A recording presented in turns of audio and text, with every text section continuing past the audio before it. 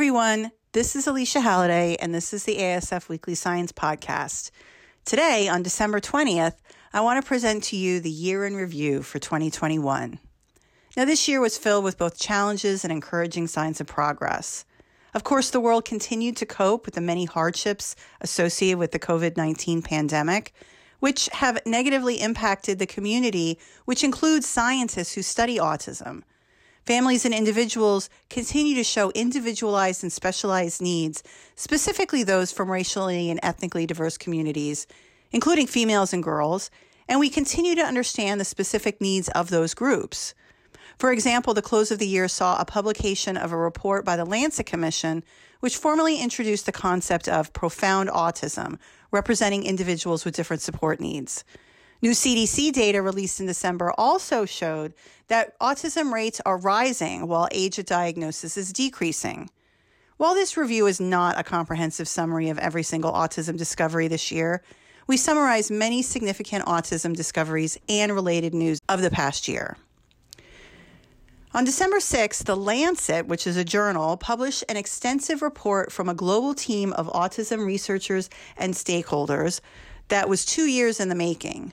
The report, titled The Lancet Commission of the Future Care and Clinical Research in Autism, recognized that effective autism assessment and care required personalized, stepped care approaches that meets an individual's needs throughout their lives and depends on the family situation and the context in which they live.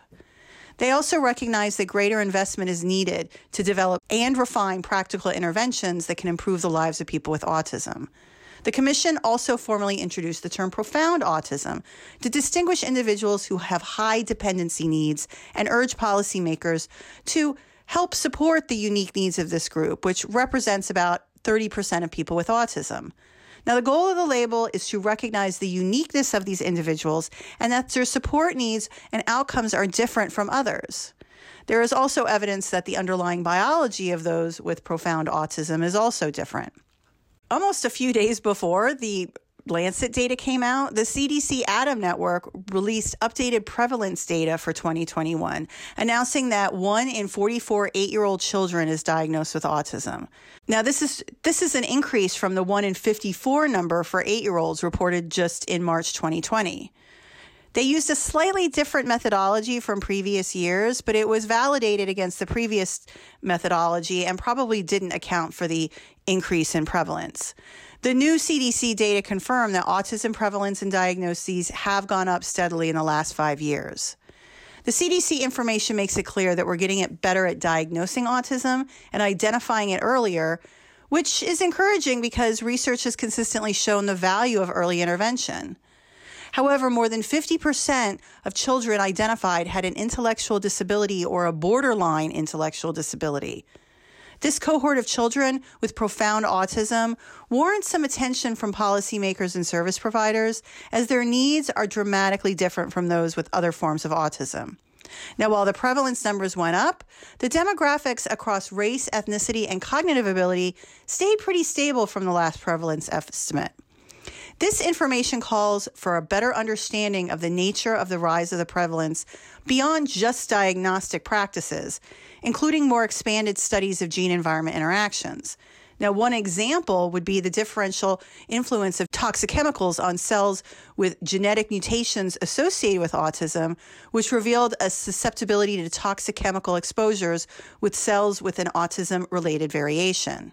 Also, a report in Pediatrics called to the attention of pediatricians the need to better understand the role of toxic exposures in the causes of autism.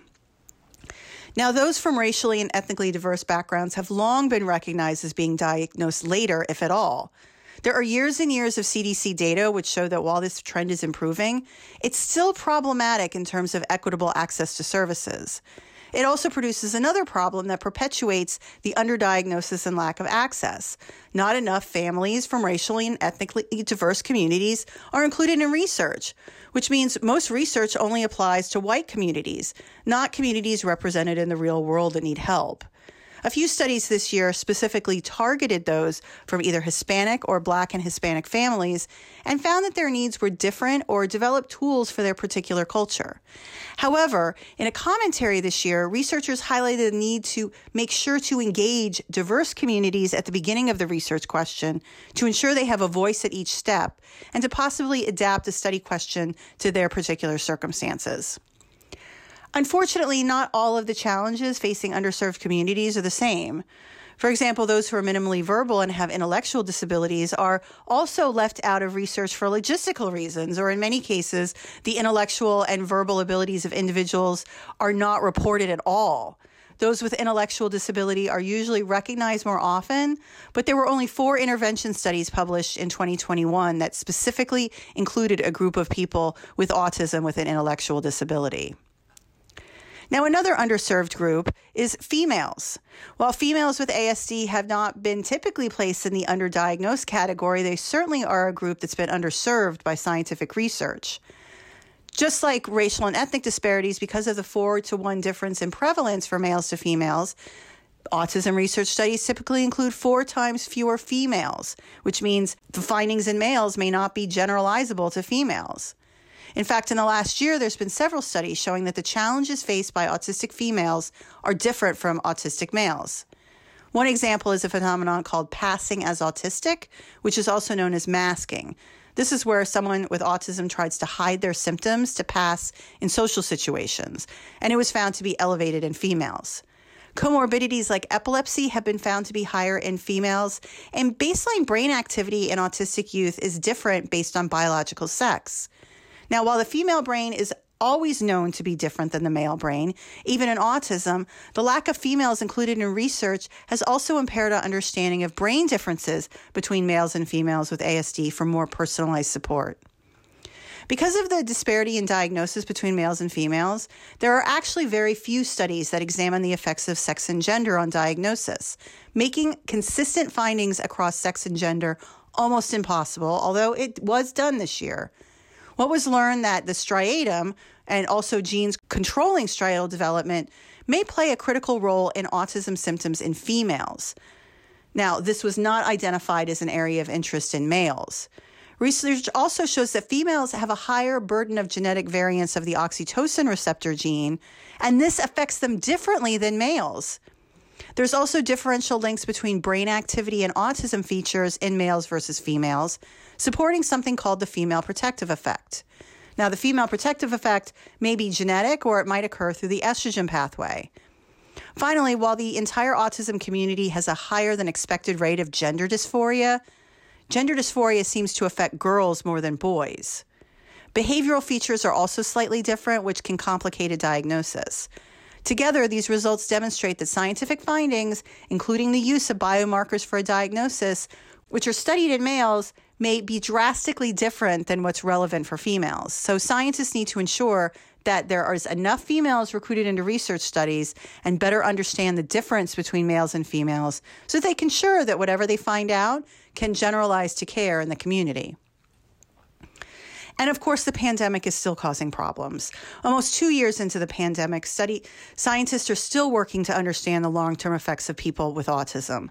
Studies focus on increases in challenging behaviors and loneliness in autistic youth and adults, and also underlying health challenges due to prolonged social distancing. And this included multiple waves of lockdowns this year. Additionally, studies showed that families with autism are disproportionately affected by job losses and food insecurity.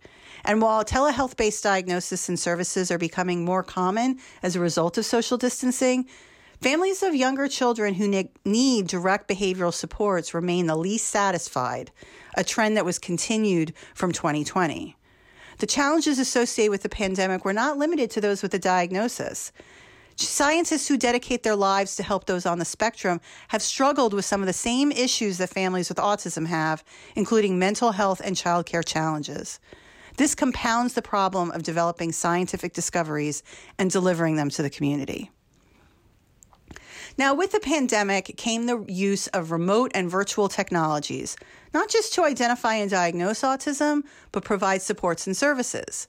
Now, as the pandemic continues, researchers are studying what works and what doesn't, especially in families who say they found telehealth more accessible and even beneficial. Remote assessments have changed the way how autism is diagnosed, with scientists emphasizing the need for the use of good clinical judgment rather than the reliance on specific instruments. Telehealth assessments have meant that diagnosis is now more accessible to those in remote areas who were traditionally underdiagnosed. And another bright spot is that the pandemic has allowed children to be observed remotely in their home environment, which may significantly enhance the abilities of clinicians to observe early markers of autism. New technologies that enable videotaping via a remote camera for later review by clinicians are also gaining traction. Recently, a company called Cognoa received an FDA marketing authorization for its new videotaping tool, Canvas DX. In addition, Duke University published on a tool that plays different movies and visual seeds on an iPad and allows clinicians to determine the likelihood of a diagnosis by examining where the child looked in the scene. This comes from past research which has shown that children with autism are more likely to look at objects and less likely to look at social scenes. Now, in both cases, these recordings, together with early standard screening methods, can be used to help facilitate a diagnosis. A 2021 review found these mobile digital technologies to be very promising. But beyond just supporting a diagnosis, mobile technology has been used to improve cognitive and social skills. A recent systematic review indicated that mobile interventions were particularly helpful in targeting practical skills. They can also be used to help predict responses to stressful situations and abnormal sensory arousal. Finally, robots and video games on devices are showing promise in helping kids with autism develop social skills. While these technologies may have benefits beyond the pandemic and can alleviate some of the burden to traveling to multiple appointments, they do not replace the need for children to be diagnosed or receive therapy by trained in-person clinicians. Speaking of a diagnosis, is intervention dependent on a diagnosis? A few years ago, scientists in the United Kingdom began studying the possibility of promoting skills in parents as a way to mitigate autism symptoms in infants. By working with parents in their home and promoting social and communication skills through activities like reading and play, autism severity scores improved. Now, this year, a group in Australia conducted its own randomized controlled study starting at 9 to 12 months, and that's before a diagnosis to be made, to provide support to parents and offer video feedback on supporting language and social development in their infants, again, through play and daily activities. The study showed that support of infant social and communication skills measured at 1 year later led to a reduction of autism severity scores, with these improvements being maintained long after the end of the intervention period. Factors like caregiver interaction and adjusting the environment to promote learning in these toddlers were key to changing developmental trajectory. New tools are also allowing earlier and earlier detection of markers of ASD, with some evidence that it can be done as early as 12 months of age. These findings represent benefits of decades worth of early detection work and operationalize a methodology for parents to learn themselves to promote social and communication skills in their infants, because they're the ones that are spending the most time with their 9 to 12-month-olds. However, the need for earlier detection of diagnosis of autism still remains a priority within the autism research and autism community. This year, researchers identified changes in gray matter, which are cell bodies, and white matter, which are the neuron branches, in children as young as 12 months of age who later go on to be diagnosed with autism. Now, changes in brain activity, while not a diagnostic marker, are seen in infants as young as 3 months of age and can prove helpful in a diagnosis at 6 months.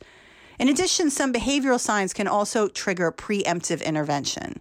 Groups led by UC Davis demonstrated both declining gaze to faces and an unusual inspection of objects at 9 months, which predicted social engagement at 12 months in those who later went on to receive an autism diagnosis.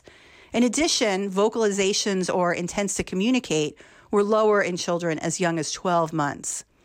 Together, while these things individually are not diagnostic, some of these early markers and signs can facilitate entry into these preemptive interventions, which produce skills in caregivers and infants that change the developmental trajectory.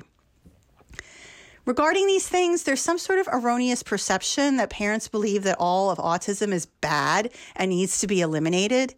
In fact, when they were specifically asked, parents identified characteristics like love, kindness, humor, and humanity that they value and appreciate in their children. So it's not about getting rid of the autism. It's about letting children live the best life possible and helping them communicate.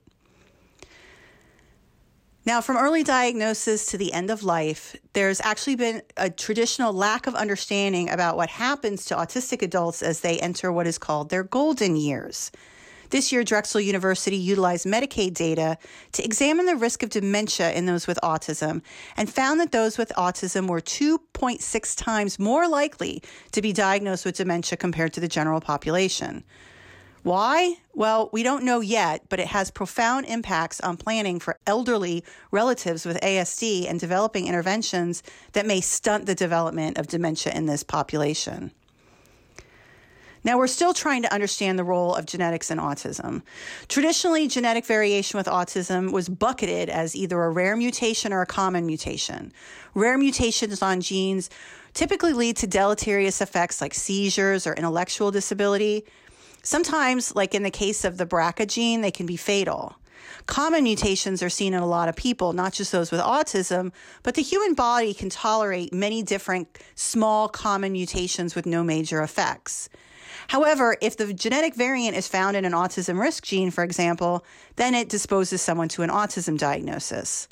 Mutations found in autism risk genes, including those associated with cell adhesion, neuron-glial interactions, and I'll talk about glia cells in a minute, and synapse formation, are most likely the common variants involved in autism. So this year, sequencing of more than 800 people with an autism diagnosis revealed that 27%, the highest number so far, had evidence of a rare genetic mutation. And they were mostly in one of the 102 genes identified last year as being relevant for autism. Presence of a mutation of one of these genes also results in a distinct set of behavioral features early in life that is different than those without a rare mutation.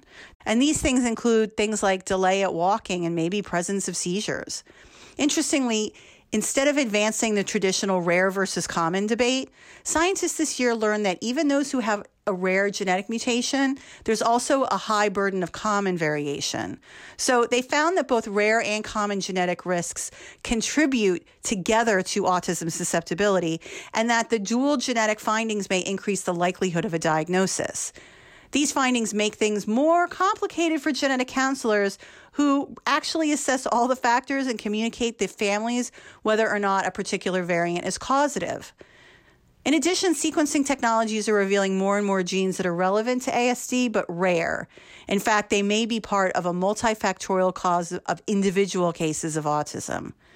Finally, we've learned that common variation not only influences core autism symptoms but also psychiatric comorbidities. Now, why study these rare genetic syndromes? The use of induced pluripotent stem cells, or what's called iPSCs, to study the brain on a cellular level has so far been focused on rare genetic diseases like Dup15q syndrome, CATNAP, and CDKL5 disorder. However, while the genetic targets may be more specific than idiopathic autism, there's also converging mechanisms of disrupted connectivity in the brain that makes these single gene disorders useful in understanding the biology of all of autism. Instead of some shared and some distinct neurobiology across autism with a known genetic cause, there's overlap in the basic neurobiology in terms of cortical thickness and G protein coupled receptors. Some of these rare genetic syndromes have been responsive to targeted gene therapy, and this could open up the door for them to be used in idiopathic autism if they've been proven safe and effective in large group of people with neurodevelopmental disorders. Now, remember I talked about neural glial interactions? Well, those glial cells may play a bigger role than we thought. One type of brain cell that's experiencing a renewed interest is glial cells, particularly with regard to sex differences in autism. Now, glial cells are found in the brain, but they're not the cells that connect with each other, and they're not the cells that send those electrical signals down the road one after the other to communicate across the brain. Rather, they provide insulation to those cells, and they also provide support. They were not thought to be communication cells, and so they weren't really considered critical for study. But recent evidence has shown that they may be different subtypes of autism defined by the upregulation of genes that control these glial cells. Gene expression in these microglia may also contribute to the differences in brain structure. In addition, the direct study of brain tissue has shown that certain layers of the cortex, astrocytes to be exact, are decreased. Taken together, the dysregulation of these glial cells may actually contribute to different cell processes, brain structure, functional changes, and psychiatric syndromes associated with autism. So the big question is, how can we help to improve outcomes of those with autism? Now, new research this year focused on improving outcomes. First, we learned that the presence of a brother or a sister not on the spectrum improves adaptive behavior across the lifespan for those with an autism diagnosis. On the other hand, prenatal stress early in life and adverse events can make outcomes worse in people with autism. Research shows that, especially during the early years, parents and caregivers play a critical and life-changing role in their child's development. I talked about pre-symptomatic interventions, but there's also interventions after a diagnosis is made called naturalistic developmental behavioral interventions, called NDBIs. These are child-led and utilize behavioral principles delivered at home and are considered to be the most helpful for young children. And now they can be delivered via telehealth. One good thing to come out of the pandemic is the availability of remote access to video trainings, including but not limited to things like the Autism Navigator and the Baby Navigator, which help parents identify early signs and deliver interventions to their young children from home.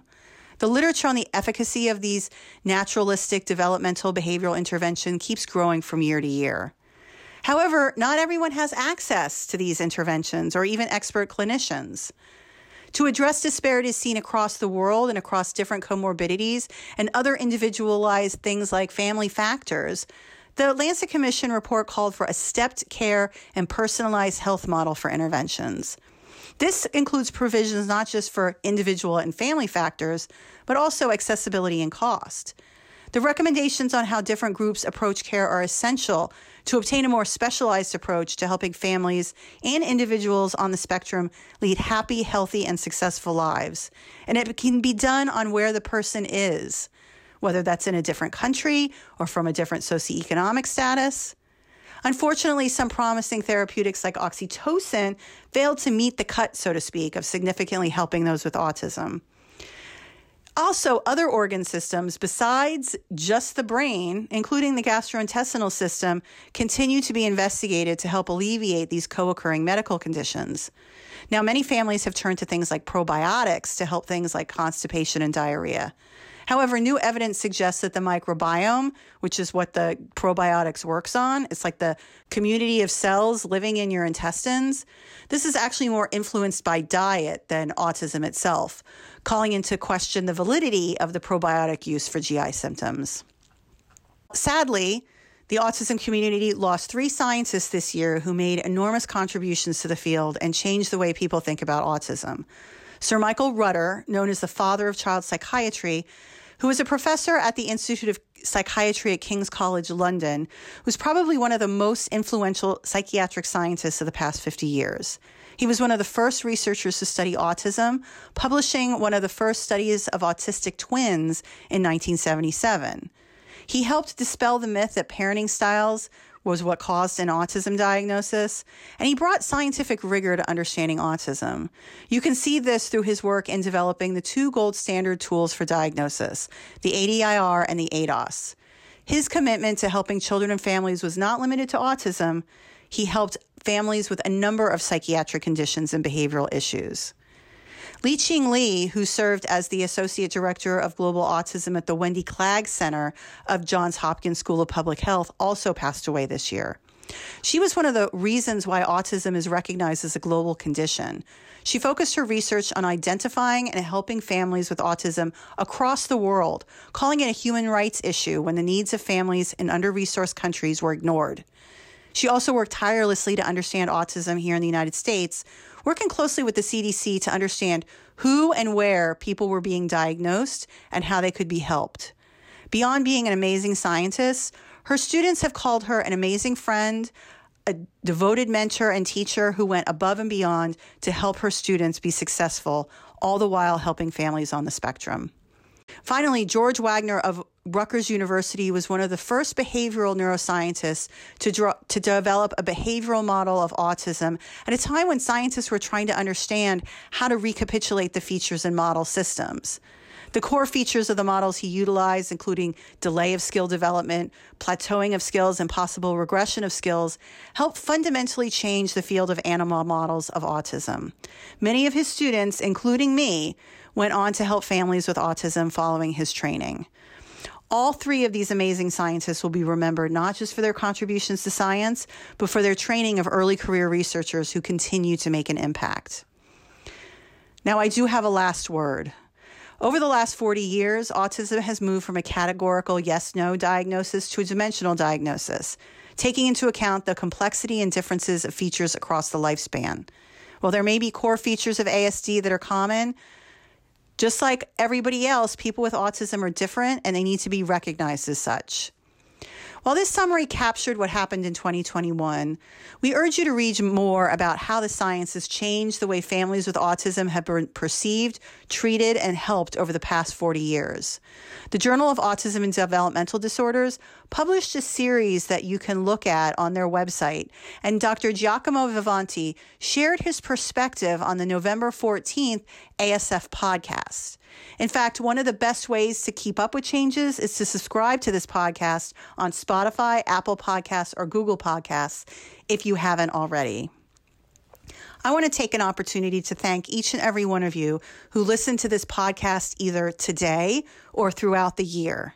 I want you to share your ideas, your perspectives, your suggestions, your criticisms with me by contacting me at Halliday, HALLADAY, at autismsciencefoundation.org.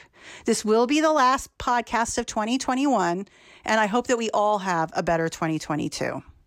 Happy holidays, and talk to you next year.